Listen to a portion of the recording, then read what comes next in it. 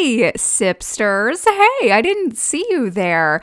So hey, listen, it's Editing Anna. You're getting me today, hello, instead of a cold open. Partially, this is blamed on Mom. She said something really funny before we started the recording proper, and then she told me explicitly not to use it as the cold open. So here I am, having to come up with something else. But there is something I actually do need to mention before we start. I am speaking into a new microphone right now. I will mention this in the episode, but I was also speaking in this new microphone in the episode, and it turned out there's a bit of an echo. The audio got a little bonked. So as you're listening, I just remember I am sorry. I apologize for any audio weirdness. But on the bright side, after having just edited it, you kind of start to not notice it as much. You just kind of have my parts echoing a bit. I kind of sound a little like an alien. I hope you like hearing my voice twice. So yeah, that is what's happening. Just wanted to put a little disclaimer that I know the audio is weird and we're all going to have to deal with it together. Okay, so that being said, I hope you enjoy the episode anyway. Love you very much. Okay, bye. We'd like to remind you that the information contained within this podcast reflects our own personal opinions and should not be held as any kind of official recommendation. That's right. This podcast is for our own purposes. It's educational and for entertainment. Edutainment, if you will. We're just a couple yahoos with master's degrees, and this isn't a professional capacity. So if as you're listening to an episode, you feel that maybe you need help with your own mental health, please do contact your own doctor or a therapist. And finally, we try to stay pretty clean with this podcast, but sometimes we slip up and sometimes we just talk about weird stuff. So it might be not safe for work. You'd probably better listen with headphones.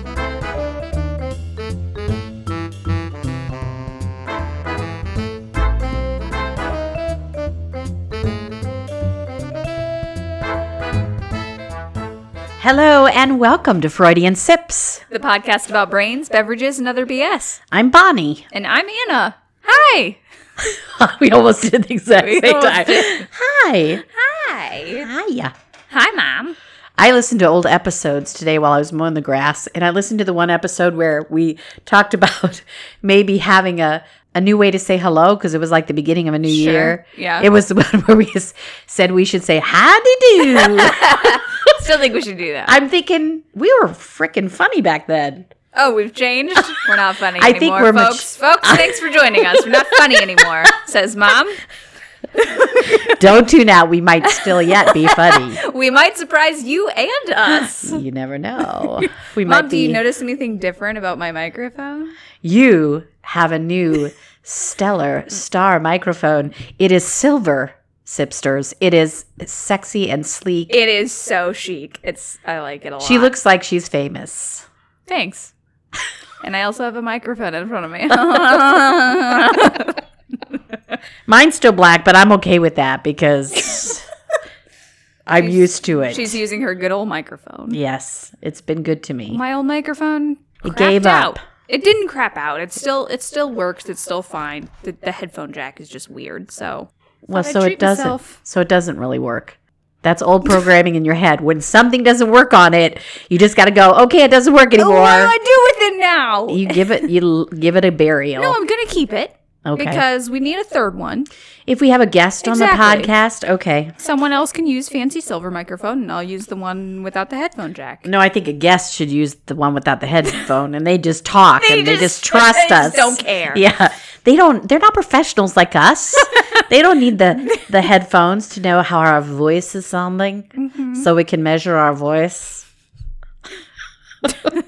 Especially when your voice does that, it does take measurement. So, Mom, do you want to know what episode it is?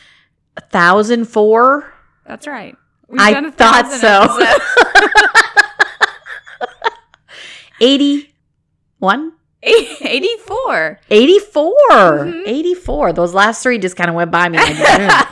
Well, you haven't asked in a little while what episode it is. That's true. You stopped caring. 84. You know what I read this week? That if you stand, see how I'm standing, Anna? I'm sitting She's actually, doing like but a Superman pose. yeah, or Wonder Woman. I think of it as Wonder Woman. Not to be sexist, but I like Wonder Woman stands. I read that if you stand like that for 2 minutes a day, you feel more powerful. It's called a power stance. That's literally what they call it. That if you stand in a power stance, I should have thought of that. I've been doing this since you were little. Do you remember that? That sometimes I would just stand there. I mean, it's just a thing people do. It's just a stand. There's a finite number of ways people can stand, I think. My late husband used to call it my Peter Pan stance. You remember? He'd say you're standing like Peter Pan. Yeah. But I like Wonder Woman better. The other day I realized that I am just becoming more and more like you every day because my back has been hurting more recently. Oh, I'm sorry. I mean, I've been like moving furniture and stuff in my office. It's legitimate back pain, but it was hurting so bad that like I couldn't breathe very well. Like my ribs were kind of out of place, and I find myself going. And I was like, that's why Mom used to breathe like that. That's exactly right. Interesting. Yeah. It's called pain. It's called pain breathing. So I'm just becoming more and more you every day. Oh, I'm so sorry. I'm not. Thanks, baby. I don't want you to have to do the pain part, though. Yeah, I mean, I want you to do all the fun parts about me. There are some fun parts about me. I've already got those. Okay. Except the Peter Pan stance. I guess I don't have that. I might do the whole episode this way because I need to feel powerful. It makes her feel powerful and strong. Actually, it's about my back. That's kind of what I thought it was. That's what actually brought me back to the back pain thing. I was like, oh, she probably does that because her back hurts. That's exactly right. Thing. Yeah, it pulls your shoulders back. Yeah. Yeah. Now she's kind of doing the chicken dance. Just moving her arms. So this has nothing to do with what we're talking about today. No. What is it? It's our podcast, Mom. We can talk about whatever we want. We can. Oh my gosh. That could be dangerous. I know. You're just now realizing. 84 episodes in, you're like, wow, we can talk about whatever. Talk about anything? Holy crap. Anna, you told me the police would come if we didn't stay on topic. The FCC or whatever the people are. That get shut down by the podcast police. We have a delightful wine today. Yes. It's kind of a summery wine, even though it's not quite summer. It is. It's a seasonal selection, it says on the bottle. Strawberry Moscato. Moscato. Which I'm not usually, like, Moscato is usually too sweet for me, but this one is pretty good. It's not overly sweet. It's like having a strawberry. It's Mom did say it was like sucking on a strawberry when she first took a drink. Yep, that's what I said. That's me, the classy broad in the bunch. It's her pro review of wine. She's was an expert excellent. sommelier. Yeah. I did a little, sniffy thing and twirled it in my glass, took a sip, and then I said, it's like sucking a strawberry. And then you spit it into a spittoon. Yeah, I would never do that. That's a waste of good wine. I would never waste wine like that. So, what are we talking about since the podcast police will arrest us if we aren't If we don't tell them? Well, we are talking about hoarding today. And actually, the reason that I kind of wanted to do the episode was because I was recently working with a client who wasn't themselves a hoarder, but was dealing with their mother who is a hoarder. So it's harder in a lot of ways. It is hard. Which so we will tap into. We're going to try to unpack hoarding today. And I thought about we're going to try to clean out the hoarding, the living room of the hoarding, and we're going to unpack. We're going to clean it out. You can stop me at any point. I wish that they could see your hand movements when you do that, because it just loses something when you can't see Anna doing her. Well, it's kind of like, I always think of it as kind of like, when you're on a phone, like you're on a phone call and they say that if you're smiling, like the person on the other side of the line can tell you're smiling. Yeah. I kind of think of that as our motions as well. Like it helps my energy level and they'll be able to tell. Oh, that's really insightful. Thanks. Welcome. Okay, I was going to say, I was thinking about, we've said this before in previous episodes where we talk about something and we say, this word has been used so much in culture that we overuse it. I know we did that with OCD and we've done it with depression and anxiety, where we say, we kind of throw that word around a lot. We're going to talk today specifically about if you would be diagnosable Right. as a hoarder. But honestly, I don't know. Like, hoarding is one of those ones that I think, even though it has been used quite a lot, like, it's been used in the way that it really does mean. Like, I don't think I have as much of a problem with, like, hoarding being, like, misconstrued by overuse as I do with, like, OCD or, like, some of the other stuff. He's in there. The dog was. You can hear the dog jingling and and just like, looking around. Like, is he flying in? When dogs fly? It was very strange. The sound was coming from everywhere. The flying monkeys, the flying dogs. I don't know. And your little dog, too. And it just flies in. I'm sorry. I didn't mean to distract you from what you were saying. Mom, the podcast police are going to come for us today. Wee. We are the podcast police. Drop that episode. Can't record anymore. Step away from the microphone. But I mean, like, people say just like they're kind of messy and they have their messy desk and they're like, oh, I'm a hoarder. That's what I meant. So we're gonna actually talk about when it gets serious, hoarding. When it gets pretty clinical serious. hoarding. So Hoarding disorder. Yeah. Right. So it's actually a disorder. It is actually a disorder. In the DSM-5. Most things are. You can fit everything in there. But it didn't become an actual diagnosis on its own until the DSM-5. Before that, I'm looking at you like, should I say this part? Sure. We don't have my permission. We don't have an outline, and my OCD is kicking my butt. Mom always gets a little freaked out when we don't have an outline. Who's doing what? Who's doing what? When we're both just like, let's research. When should I talk? Because often, parting the curtain, we do have like an outline, and then we kind of go like, okay, I'll do this part, you do that part, I'll do this part, and then there are some weeks where we're just like, nope, let's just research. And those weeks, Mom always gets a little tense. And it seems appropriate that for hoarding, we didn't have an outline. It's just very chaotic piled up all over my computer. All the notes are just piled. Right. Oh, my goodness. So in the previous editions of the DSM, hoarding was actually a criterion for obsessive compulsive personality disorder and OCD. Which is interesting because it's one of those square rectangle situations where, like, I think... like, every hoarder probably has a bit of OCD, but I don't think every person who has OCD has hoarding, Oh, I completely agree with that. Yeah. So I think that's probably why I'm surprised that was a criterion for OCD, because I think so many people wouldn't have that. Right. Well, maybe that's why they changed it. They I figured it out. It took them 5 DSMs to be like, I think we got this one wrong before. Although, I mean, it took them like 3 DSMs to not, like, demonize homosexuals. Well, that's very true. I guess we shouldn't That's very hold true. too high a That's bar. a little more significant, I think, than this. Okay, so do you have the DSM-5 definition? I do. So according to the DSM-5, the definition of hoarding is, the criteria for hoarding, I guess I should say.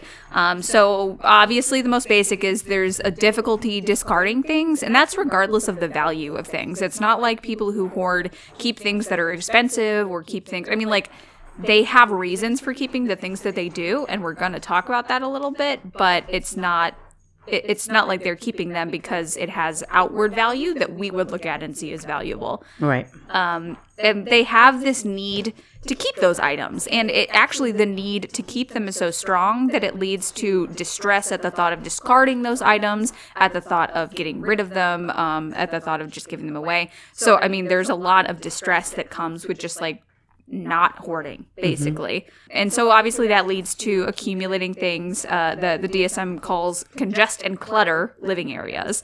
And it compromises the use of those intended areas. So, rooms in hoarders' houses that are you're supposed to be able to sit in them. You're supposed to be able to go to sleep in them. If it's a bedroom, you just can't use it for that kind of stuff because there's too much stuff in there. Right. It does mention that if living areas are clean, it's because of third parties intervening, like family, like cleaners, authorities sometimes have to come in. So I will come back to this several times throughout this episode, but as I was researching, I watched some episodes of Hoarders. Oh. Let me clarify. I watched one whole episode of Hoarders, and then I watched 5 minutes of the first one. It wasn't even particularly bad. I was just like, I don't want to watch this anymore. It just makes me feel very anxious to watch it. Oh, it does me too. It's really sad. It's just really sad. And yeah, you look at these people and they just have no space to live in their houses. I mean, some of the ones I looked at or I watched, the police had even basically been like, your house is not up to code. It's not safe. You can't live there. And people like couldn't live in their houses until they got some of this figured out. So, I mean, it gets really, really bad. Well, and like you said, the empathetic side of you when you watch those kind of shows thinks, how sad for that person that they can't have people come and visit them and they can't have a normal life. And we talk about that all the time, that we know when something goes into a dysfunction, when it's a mental illness issue, when it interferes with your everyday life. Yes. And this definitely does if it gets to that point. Yeah, that's the next part of the DSM condition is just it has to cause significant distress, which is something that I feel like we shouldn't have to say every time because that's just part of every DSM like diagnosis is, yes. Yeah, it just has to cause distress in your life. It has to disrupt areas of your life, and this obviously does that. And then it has some qualifiers. So the first qualifier could be with excessive acquisition, which is weird because to be a hoarder, you have to be acquiring things. I don't know how you wouldn't have that, basically. I mean, I guess that might be like if you're a person who buys things all the time. Yeah, but what's the alternative there? Steal it. If you steal it.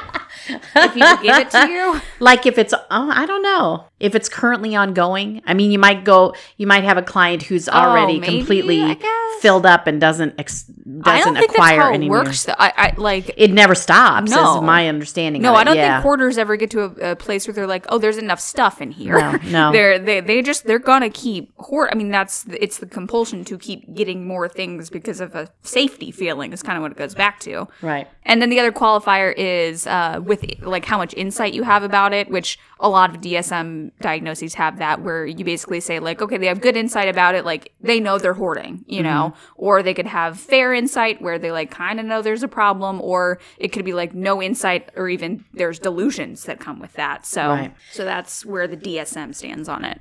And that's a significant thing for hoarding diagnosis, is that it's a high percentage of people, even higher than some other mental illnesses, where they can't see it. Right. They won't see it. Right. And they're resistant to changing anything. Yeah, it was interesting. One of the episodes that I watched, the lady, like the first thing she said in the episode was, I don't see myself as a hoarder. I see myself as a saver. Oh. Like she saves that stuff. Uh-huh. So yeah, they really do have rationalization for it, and they really do think of it in certain ways, and they don't, like, they know when it's disrupting their life, but they still have a really hard time recognizing that it's because of their behavior. Right, exactly. So then some basic stuff about hoarding, just kind of how common it is and stuff like that. It says, what I found said it occurs in an estimated 2 to 6% of the population, which seems very high. That's a lot. I guess the point, though, is that just like everything we talk about in mental health, it's a spectrum. Yeah. So there are people who, because one of my notes that I would get to eventually is that they actually do have official, not the DSM, but levels of it. Yeah, the different levels of it. So if you, maybe part of that is that some people are not really, you wouldn't look at them and think, oh, they're a hoarder. Right. Yeah. Well, so in the first episode I watched, they have a little thing that they play at the beginning of the Hoarders episodes that's like, hoarding is a thing where you get a bunch of shit. I don't know what they say. They have a little screen that explains it. And then they say it affects this many, million people. The first one I saw, it was like, it affects 3 million people, in the United States or whatever. And I was like, oh, wow, that's a lot. And then the next episode I watched must have been it was from a later season. And it said almost 16 million people. And I was like, whoa. Oh, wow. What happened between season 1 and 8? Whoa, what's going on? Was it the pandemic? Because that might have been part of it. I think this was before that. I don't know. Yeah, I was like, okay, that jumped a little. Maybe we should stop doing Hoarders, the show, because people are like, "Hey, I'm going to do that." Yeah, I don't think that's it. Disclaimer: I don't think that's what's going on. No. There's some research that shows that hoarding disorder is more common in males, but all 4 stories I saw on the TV were female. On the TV. So take my anecdote and smoke it. Statistics and studies. I don't know.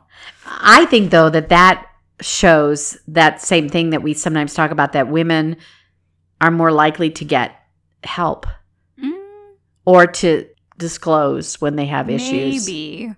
Or maybe women are just more fun to do shows about. They get more emotional. I don't know. One of the reasons I stopped watching the second episode after I finished the first was because the first didn't end well. It ended with and this person refused to get help and any therapy. Oh, that's awful. Like, oh wow, and she really did sad. not live happily ever after. Kinda, yeah. That's horrible. I know, it was really sad. But it is more common among older adults. It's 3 times as many adults 55 to 94 years are affected by hoarding disorder compared to adults 44 years under. But I also read that it usually starts pretty young. It starts around ages 11 to 15. Really? Yeah, and it just gets worse with age. Huh. So that's I think, interesting. Yeah, I think that's one of the reasons that in talking about it like this is important because, I mean, if there are those kind of tendencies building up in someone, it's good to nip it in the bud. Right. Build some coping skills for it. Right. So when we start talking about risk factors and stuff like that, it can be really important to kind of look around at people you may know who are experiencing those risk factors to see that they're not turning to this as a coping mechanism. Clarification, it is not collecting. Hoarding is not collecting. I saw that written so many times, which... I mean, I guess that needs clarification, I suppose. But collecting involves looking for specific things. When you're a collector, you look for very specific things. And you also display it. Like when you are a collector, you want people to see your collection and you're proud of it. Hoarding is not that. You're not looking for specific things. You're not displaying it in any way. People who have collections will keep them organized. They'll kind of keep them out in their homes, and people who are hoarders don't have any of that organization. Like you said, just chaos. I feel like I'm talking a lot. I have more. I can continue, but I'm just talking a lot. I would like to talk about the causes. Can I do that? Please do. Yeah. I mean, it's like so many things that we talk about with mental health that it's not like black and white what the cause is, but some things that may contribute to a person having this disorder. And the first one is basically brain stuff, which is usually Anna's thing. So I won't, it's just that there are altered brain connections. There have been studies that showed that there's, in some people who have a hoarding disorder, they've had abnormal brain development and brain lesions sometimes lead to compulsive behaviors like hoarding. Sometimes hoarding can begin after brain damage, like from surgery or a stroke or a brain injury or an infection, something like that. So a person who's never had that issue before, that trauma to their brain. Well, and that's it, that it's a trauma. Right. Which is a huge cause of this kind of thing developing. Also, I thought it was interesting that it says that compulsive hoarding is often seen in individuals who are on the autism spectrum or also those who have ADHD. I thought that was interesting. Man, ADHD has so many comorbidities. You can go in so many directions with that, can't you? Okay, so the brain connections are the number one kind of cause. Kind of along with that, the idea of serotonin and OCD. Research shows that serotonin plays a big part in OCD, which we've talked about before. Episode 59 is OCD. We are going to be referencing OCD a lot in this episode just because they are so closely connected. So if you want to hear more about OCD specifically, we do mention hoarding in that briefly. Right, we do. I think. But 59. So you might remember us talking about serotonin too if you're a regular listener, Sipster. And serotonin is a chemical that your brain uses to transmit information. We talk about it a lot when we talk about depression and stuff too. So altered serotonin levels may play a role in compulsive hoarding. And Anna said something about the older people having this disorder. This note says, hoarders may develop the condition much later in life, but it says they can start young and then it gets worse as they go. Well, see, I think it's just not as noticeable when you're Exactly. young. Ding, ding, ding. That's what I was just going to say. You can start hoarding, but it's not going to become an issue until you've hoarded enough that it affects daily life. And quite frankly, if you're a kid, you're in a household where probably a parent is saying, pick up those wrappers and throw them away. Or, you have a significant other person a guardian person who's helping you to maintain that. Hopefully. Yeah. Which is something that I want to talk about later too, about having another person around that can skew your diagnosis if someone else is kind of in control of your environment. Heredity, though, is one of the notes that I have that. What am I trying to say? One of the causes, risk factors. Risk factor. That's the one I was like. List. Yeah. But that's interesting because I guess it would be heredity in that the anxiety portion of it is hereditary, but also it's nurture. Because if your kids grow up in a house with a hoarder, right? Probably so it's kind of nature versus nurture thing. Yeah. One of the episodes I watched had it was really sad. The woman who was the hoarder, one of the reasons she had started hoarding was because her husband was really mentally ill with schizophrenia, and they had a daughter who the daughter still lived at home. The daughter was schizophrenic and a hoarder. Oh my gosh. Yeah, double whammy. So she even said, she's like, I was a hoarder because my mom's a hoarder. Like I saw her doing that my whole life. So. Oh, wow. Well, this note says that up to 85% of people who have compulsive hoarding usually can name at least one other family member. Oh. At least. So that's 85%. And Anna said the environmental conditions, that not only if you've learned it, but also many people who face early deprivation can develop hoarding. And, you hear about kids who are in foster care and they hoard food and stuff because they don't know if they're going to get any. I also have read some things about how people who lived through the Depression would be hoarders.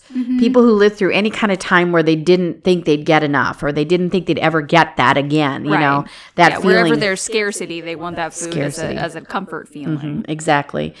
And above and beyond that, just anything stressful in life, like a divorce or a death, can trigger hoarding behavior to either begin or get worse because of loss, because of the stress of the loss. And, right. And just, that goes back to trauma.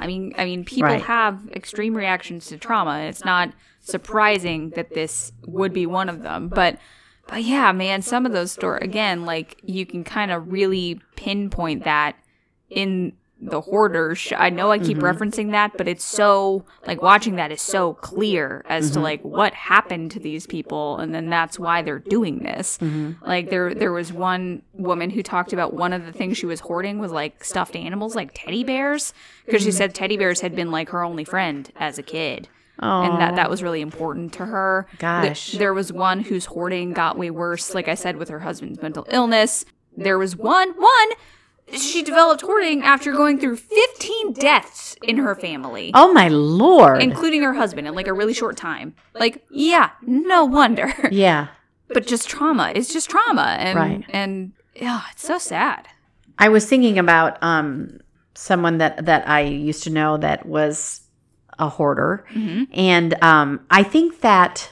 I was trying to think, too, about a cause, what the trauma might have been. And I think for that person, it might have been that he had a lot of struggles in his life, health struggles. Yeah. And I think maybe it was a control thing, because a big part of OCD is control. Right. And I think for that person, it was that he couldn't control his health and what was happening there, but he could control buying five of these and 6 of those. And I think that's another symptom of hoarding is that if they are a person, and that's that, what was that word that you used, that they keep acquiring. Oh, yeah. That, they just have things that have never been opened. They they buy things and stack them in a corner. And it can go in so many different directions because it can be things like that, new things that are purchased. It can be garbage, basically. It can be trash. It can be... old Christmas wrapping paper or old newspapers. Yeah, newspapers and magazines are big. Yeah. And that's kind of when you think of hoarding, the image that comes to my mind, and I don't know if this is because it's been in TV shows or movies or whatever, but it's that newspapers and papers stacked up to the ceiling, and then there's a little narrow, and that narrow corridor thing is so true. That is really what hoarders do. There's just one pathway to get through the house, which is very claustrophobic. I was just going to say, when I think about it makes me feel claustrophobic. But yeah, one good thing about watching the Hoarder show is it does make me want to clean really bad. Maybe I should just watch that show and then clean my entire house. Get rid of everything. Going on purge, yeah. I understand that. So speaking of like that little corridor thing, I mean, one thing about hoarding is that it really does create really cramped living conditions. I mean, I kind of talked about that with like the non-intended use of the rooms or whatever, but it does like I said in the few episodes that I watched, there were like at least 2 instances where people had been like removed from the home because it was not safe. And it really does. Like it makes complications where there's fall risk because you're going to trip over things are going to fall on you and injure you. It's going to and then there's like fire hazards. I mean, there's a lot of physical safety issues and physical health issues because a lot of times those houses are super dirty because you can't clean when there's all that junk. So there's a lot of like sanitary issues, there's a lot of health issues, but there's also a lot of interpersonal issues. Like if we're talking about the way hoarding affects someone, affects their life, and causes that significant distress that we need to look for to say it's a diagnosis is like, I mean, it's going to cause social isolation. You're not going to want people over if your house is like that. So you're going to shut yourself off. There's going to be family conflict because, like you said, the people around you are going to be wanting to get you out of that. I mean, there's like legal issues like eviction, like some of the people on the show, they were going to get kicked out of their apartment. One person I think had been kicked out of like 5 rentals in the last like 10 years just because it gets so bad. Right. So, I mean, there's a lot of those legitimate issues, but the problem is that people don't see it as a problem. Like when that insight is not good enough. I think that it causes a lot of relationship problems in that, you know, one of the worst things that you can really do with a person who has a hoarding disorder is to confront them and be like, you got to get rid of this stuff. This is ridiculous. You know, like to be in that mode because that only causes more anxiety for the person and they get defensive. And like we talked about, they don't see the problem. Right. And so then they get defensive. And I know that I've only watched a couple of those shows too, but in the couple that I saw, it was always like the children of the hoarder. And they were struggling, you know, because why can't she see that she can't?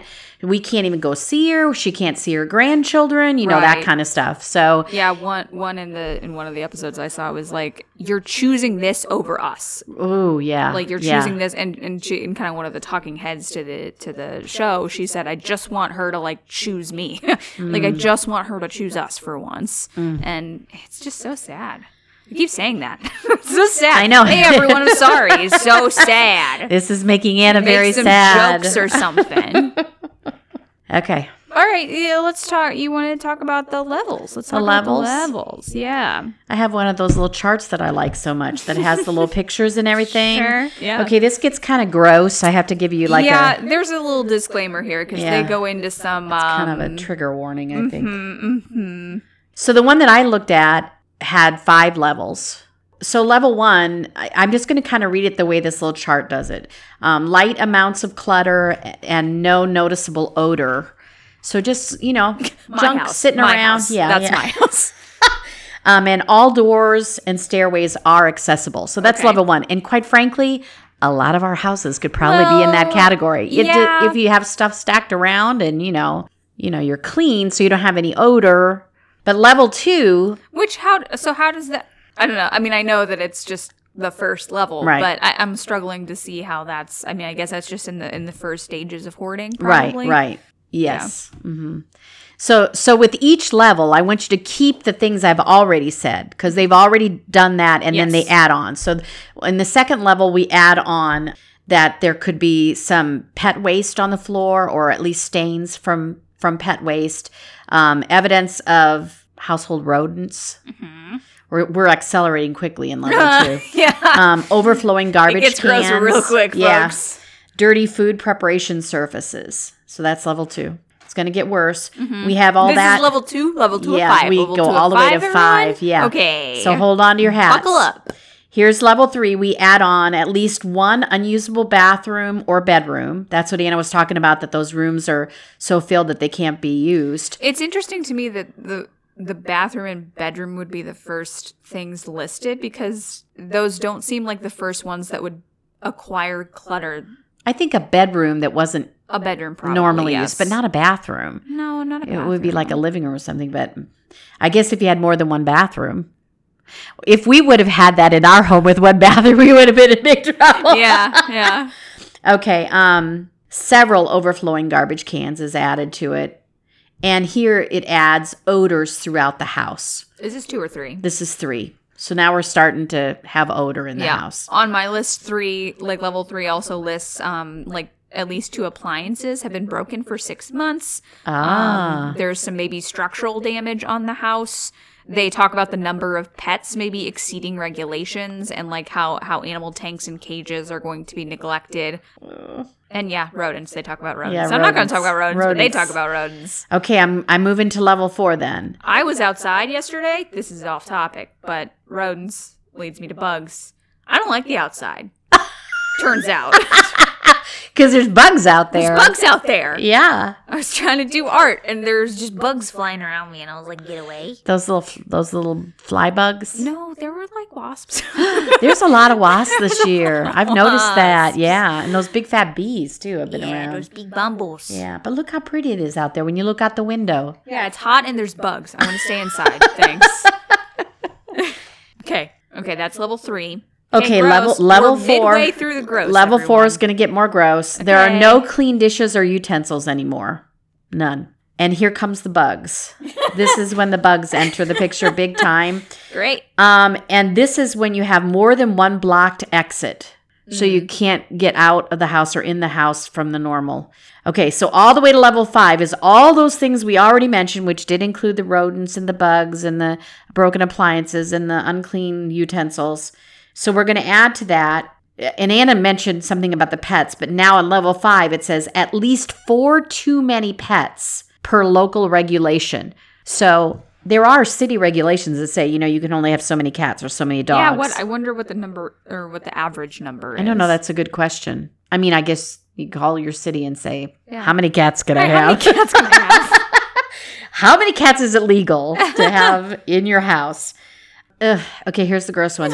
Noticeable human feces in this one. And rotting food on surfaces and inside, usually a non-working refrigerator, because that's one of the appliances that goes first. Do you have anything else to add to that level 5 grossness? I mean, no, that's pretty much it. There's probably going to be structural damage, and it's going to be more severe. In level 4... And then, I mean, going on into level 5 as well, there's probably going to be there's going to be like mold and mildew throughout the building. Absolutely, yeah. Odors, sewage the smell backup. would be so bad. Yeah. I know in one of the hoarders that I watched once, she had a whole bunch of cats. Well, and then animal hoarding is a specific thing. It's a different thing, yeah. But they were finding dead animals. Well, okay, funny story. Is it really funny or hilarious. Is it just gross? No, it's hilarious. Okay. I looked up because I was like, what's the worst hoarding that there's ever been? Oh, God. Well, I didn't look it up for very long because they're all pretty bad. I don't know what I expected. But one of them talked about a hoarders episode where a person was hoarding, this is gross, everyone, I'm so sorry, dead cats and putting them in like a freezer, like one of those like standing freezers, like chest freezers. Oh, my God. Yeah. That's a whole nother... Yeah. And I mean, like, again, if you put on your sympathetic hat, you can figure it out because she talked about on the episode how she would find these, like, dead cats. Like, they were dead when she found them. And she took them with the intention of eventually cremating them, and she just never had the money to do it. Oh, my God. Yeah. So, I mean, like... Good intentions, very, very bad ideas. It's rooted in goodness. It's just very not neurotypical at all. It says the list I'm looking at level 5 says, individuals with this level of hoarding usually have noticeable symptoms of depression. Oh, it's not going to happen until level 5? Okay. So again, that kind of reminds us that like so many different disorders, mental illnesses, that there's a lot of comorbidity with hoarding. Yeah. A lot. Well, yeah, because, I mean, the depression plays into it, especially if we're looking at it through a trauma lens. Right. Then the depression's going to play into it. Because it is so closely linked with OCD, there is that huge anxiety piece that goes in. And that's where that, the thought of getting rid of this stuff causes them a lot of distress. that's anxiety. That's the way their anxiety is built.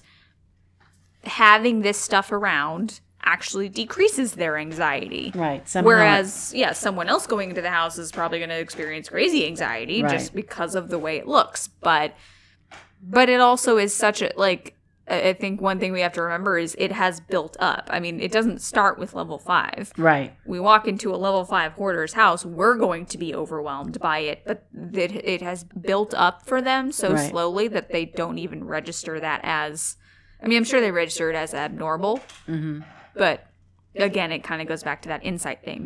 But maybe not, depending on their mental illness, because as you said, true. some of them are actually delusional, so they actually really literally cannot see it. True. Yeah. So speaking of it being closely related to OCD, I saw something that said some estimates have as many as 1 in 4 people with OCD also have compulsive hoarding, which again, 1 in 4 boggles me a little bit that they put it as a contingency for OCD if it's that low. So I still struggle to see, I mean, besides the anxiety piece, the connection to OCD, because to me, I mean, one of the things that I read about the hoarding thing is that they can't, one of the things that their brain misfires is categorizing, that they can't categorize correctly. They don't organize things well. So they just throw it all in a pile, but to them, that's organized. That goes along with not being able to categorize something as trash or as useless or as something they should get rid of. I think it goes back to OCD, or at least the way I look at it is the obsession is I need to acquire more. I need to keep this stuff because that will keep me safe. And the compulsion is acquiring and keeping it. Right. Okay. You just completely explained it. Good job, Anna. I don't know why they didn't click for me before. Obsessive. Yeah. Duh. Well, sometimes in my head, I get a picture of OCD as a person who's very organized and like that the obsession is to organize. Yeah, the neatness. And I totally buzzed right past that. I don't know why. So thank you. Thank you for clearing that up for me, Anna. You're so welcome. I was confused for a minute. But so you said earlier, let's talk about treatment. And let's talk about it, because unfortunately, the treatments that work for OCD have not had a great track record with helping hoarding. So that is kind of upsetting. And there's not a medication that's going to stop you hoarding. I do think that if you are medicated properly to address depression concerns and those anxiety concerns, that's going to help. But. Right, and so there is not a specific medication that they will prescribe for hoarding disorder. But like Anna said, quite likely they might start with an antidepressant, which would help with that serotonin stuff that we talked about, and if that's an issue for them, some kind of SSRI probably. If the medication doesn't work, then what we have to look at specifically is therapy. I don't know what you read, Anna, but CBT was the one who kept coming back over and over again. Whatever. Everyone loves CBT. Let's all just favorite. Make a parade for CBT. Everyone loves. Sorry. Didn't expect myself to get so salty. Ouch. Oh, okay. CBT is fine. Well, the odd thing is you use some CBT, so it's not like you're just not a CBT therapist. I just don't get the slavish devotion to one type of therapy. Everyone kisses CBT's feet, but it's just one part of the puzzle, okay? Kissing feet is not what I wanted to say just then. I'd like you to... Then you'll like this note that says, CBT is more than just talk therapy. There you go. It goes beyond talking with the therapist. How? Wait, what? You have to do stuff. You have to do stuff. I mean, that's true in any therapy. One of the things that they talk about, though, is that often when, very rarely would a person with extreme hoarding disorder come into a therapist's office. No, absolutely so not. Probably the way they're going to get around a therapist in the first place is that someone in their family comes to therapy, which was my experience this past week. And then there's some interventions. And if nothing else, perhaps some sort of therapist might go to their home and work with them. And that kind of happens in those hoarder shows, right? Yeah. Do they have like social workers or something that... Yeah, they were the two people. So like each episode has like two different stories in it. And one of them had, what'd you call herself? The other one called himself a hoarding expert. And he was interesting because he was a hoarding expert because his mom had been a hoarder. Oh. There was actually a really sweet moment where he like hugged the person that he was helping and he was like, my mom got way worse than this and I don't want to see you get there. Oh. It was really sweet. I thought it was a really good moment of self-disclosure. Uh-huh. That one was really interesting. It was, again, super sad. Hey, everyone, get ready for another sad thing. At one point at the beginning of the show, she had really good insight. Like, she would get really distressed when they were like working on the cleaning part and like the organizing part, but she also had really good insight about how bad it was. And actually her house was not as bad as the other ones. Like, it was pretty cluttered, but it was cluttered and not like disgusting, you know? Not like human feces, as yeah, they exactly. say. Yeah. She said, if Jesus came to my door, I don't think I could let him in because I'd be too embarrassed. Oh. It's really sad, man. But I think she was more receptive to. She was in the same episode as that one that was like, she didn't take therapy or she didn't do anything. So, but this one came out better, huh? I think so. So. She at least wasn't getting evicted by the end of the episode. Oh, which that's was good. That's a good thing. Up. Yes, Yeah. that is a good thing. So when we talk about treating hoarding as well, there are some strategies that just kind of go beyond therapy, because I do think it is a good point that there's steps that have to happen before this person is going to agree to therapy. Right. So one of those is going to be just in this kind of, okay, as much as I trash talk, it goes back to CBT, but it's challenging the hoarder's like beliefs about the need to keep those items and basically what acquiring new things and what keeping those things is going to do for them, which again, they have thought of. Like, usually they have a really good idea. Like, there was one moment where they grabbed this like unworking vacuum that was like sitting in this woman's yard, and she's like, well, I'm gonna fix it up and sell it at a garage sale or something. And the woman, hoarding expert, I don't know, hoarding PhD or whatever, she said, what's your track record with fixing things and selling them at garage sales? And the woman had to be like, well, I've never actually done it. But you could see that kind of like the wheels were kind of turning in the woman's mind, like, well, yeah. And that's a technique that we use in therapy in other situations where you ask the client, has this ever happened? Yeah, have you ever actually done that? Yeah, you have this belief, but has it ever actually worked out that way? And it does sometimes make a light bulb go on. Right. You never know what's going to make the light bulb go on. That's really true. That's really true. I mean, obviously some important steps in the process of treating hoarding are going to be cleaning and getting rid of that clutter. They do mention that you have to do that with the help of like a clinician or a coach or someone outside of the situation. Like, a hoarder's not going to just be able to clean their house. Right. They're going to need some outside interference before they can do that. But by the same token, they over and over again talk about that it's really important that you just don't go in there with a bunch of people and start throwing stuff away, because that would add to the trauma that's causing the hoarding in the first place. Yes. Actually, one thing I saw about that said, attempts to clean out the homes of people who hoard without treating the underlying problem usually fail. Families and community agencies may spend hours and thousands of dollars cleaning a home, only to find that the problem recurs, often within just a few months. Hoarders whose homes are cleared out without their consent often experience extreme distress and may become further attached to their possessions. So yeah, I mean, like, again, and I think that goes back to good intentions and just really not understanding the level of trauma that you have to address. And that's what it goes back to. And that's, I mean, like, God, I have gotten so trauma Lindsay as I've gotten older, I think that's the core of it. I really do, that it's a trauma thing. Yeah, you cannot treat, it's just putting the Band-Aid on it if you're not treating the underlying trauma. And whatever the underlying trauma is, even if it doesn't register as like a big T trauma, right? It was enough to cause this to happen, and we can't fix the problem without fixing the why. Exactly.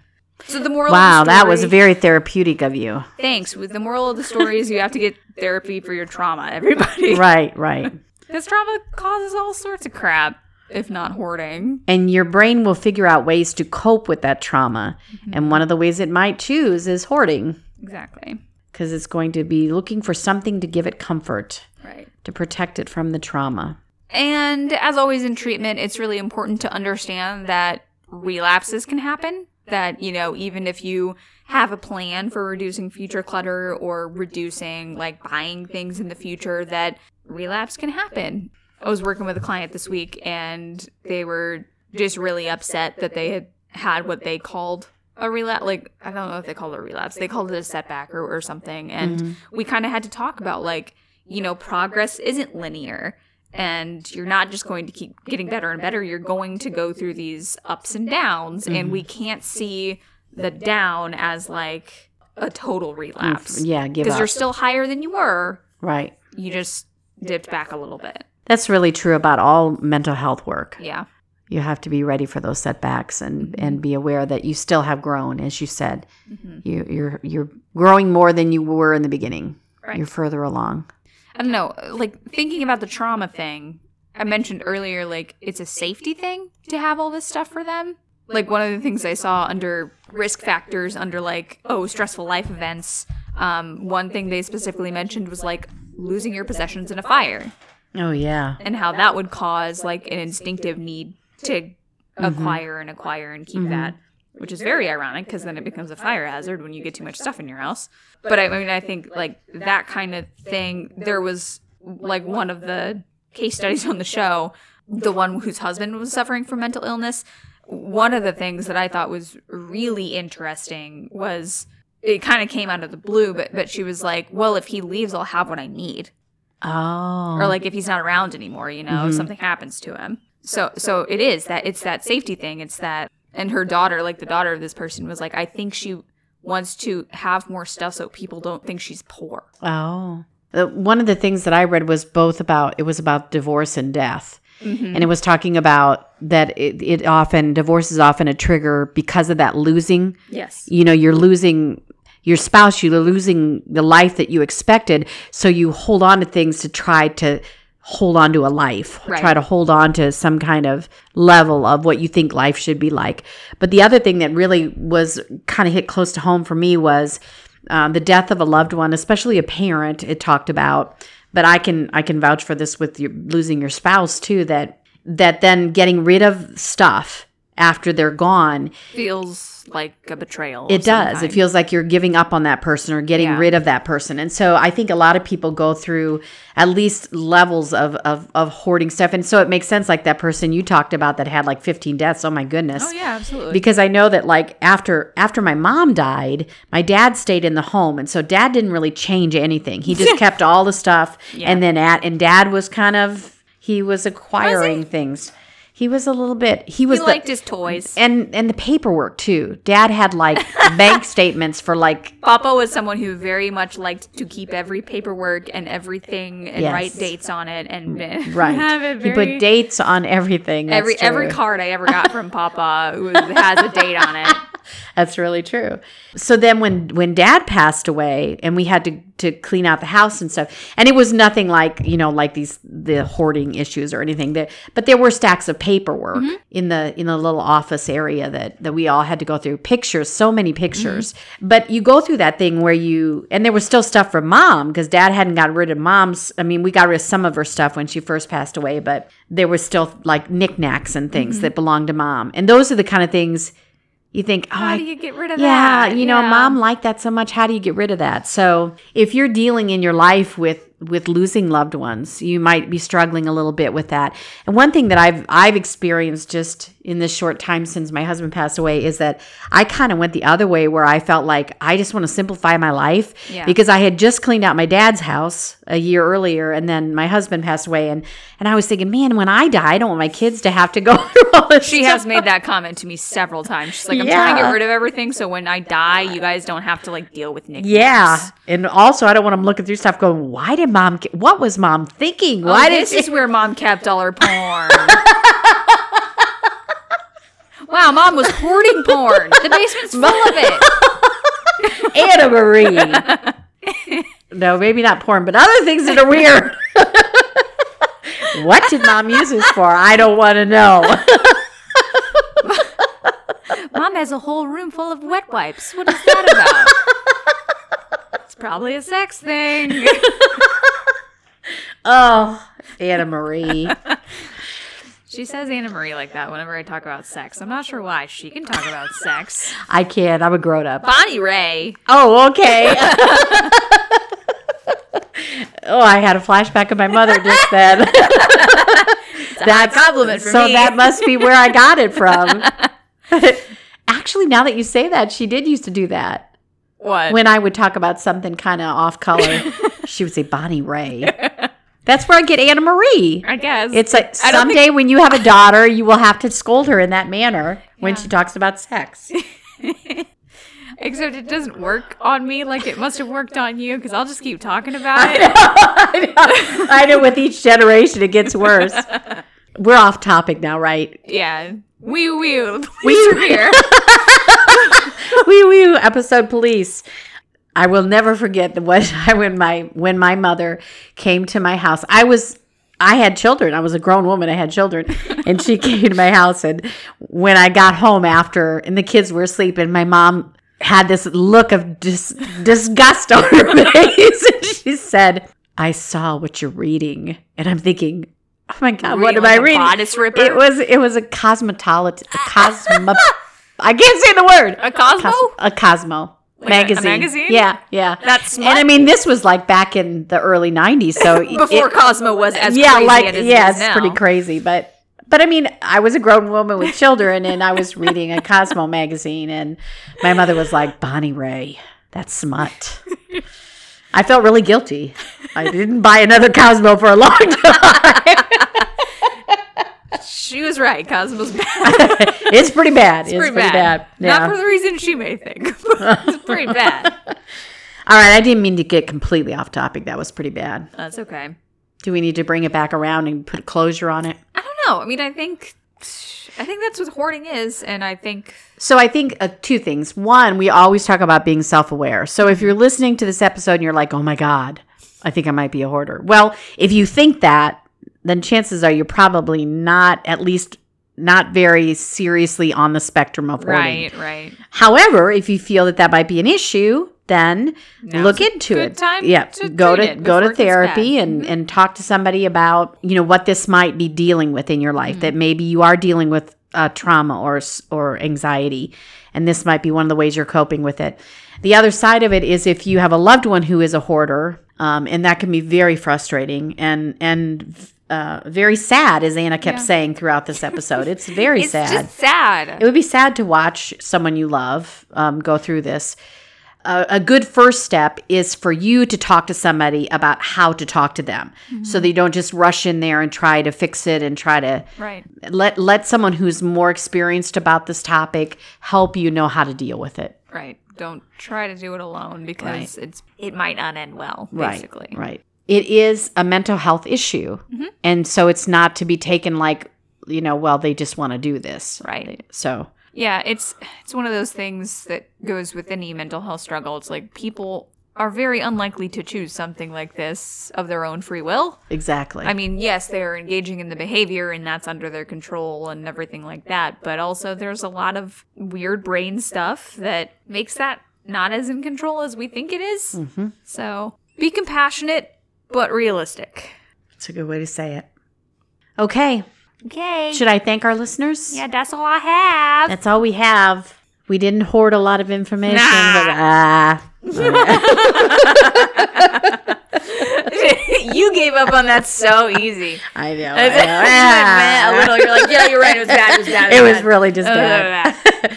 So, Sipsters, we want to thank you again for listening. It's always so good to have you with us, and we do invite you to join us next time. I also encourage you to go back, and because that's something I've been doing, go back and listen to some of the old episodes, and maybe there's some that you missed. Maybe you've just recently joined us, or even if you've heard every single episode, that would be pretty amazing. If you've heard every single episode, you are like a golden chalice gold Sipster. Star Sipster. We really appreciate you. But You can go back and listen and see how funny we were. We're Mom. We're working on it. We're working on it. I don't know what that means. We're both going through some stuff right now, so our funny is Turned struggling down a little. Yeah, We'll get there. we're working on it. We're working on it. So stick with us, Sipsters, because we are funny. Promise we'll try to be funnier some other time. Bye. But yeah, thank you so much for listening. Thank you for being here with us. Thank you for listening to us talk and get arrested for not staying on topic. You can find us on Twitter, Instagram, Facebook. We're Freudian Sipspod on everything. Our site is freudiansipspod.com. Our email is freudiansipspod@gmail.com. And you can support us on Patreon if you would like to throw a few bucks our way. And please remember to leave us a nice rating and review. We haven't gotten many reviews lately, so if you haven't reviewed us and you want to give us a few stars to make our day better, then review us wherever you're listening, on Apple Podcast or Podchaser. Those are some really good places to review us. And our theme music is Sweeter Vermouth by Kevin MacLeod, and it sounds like this.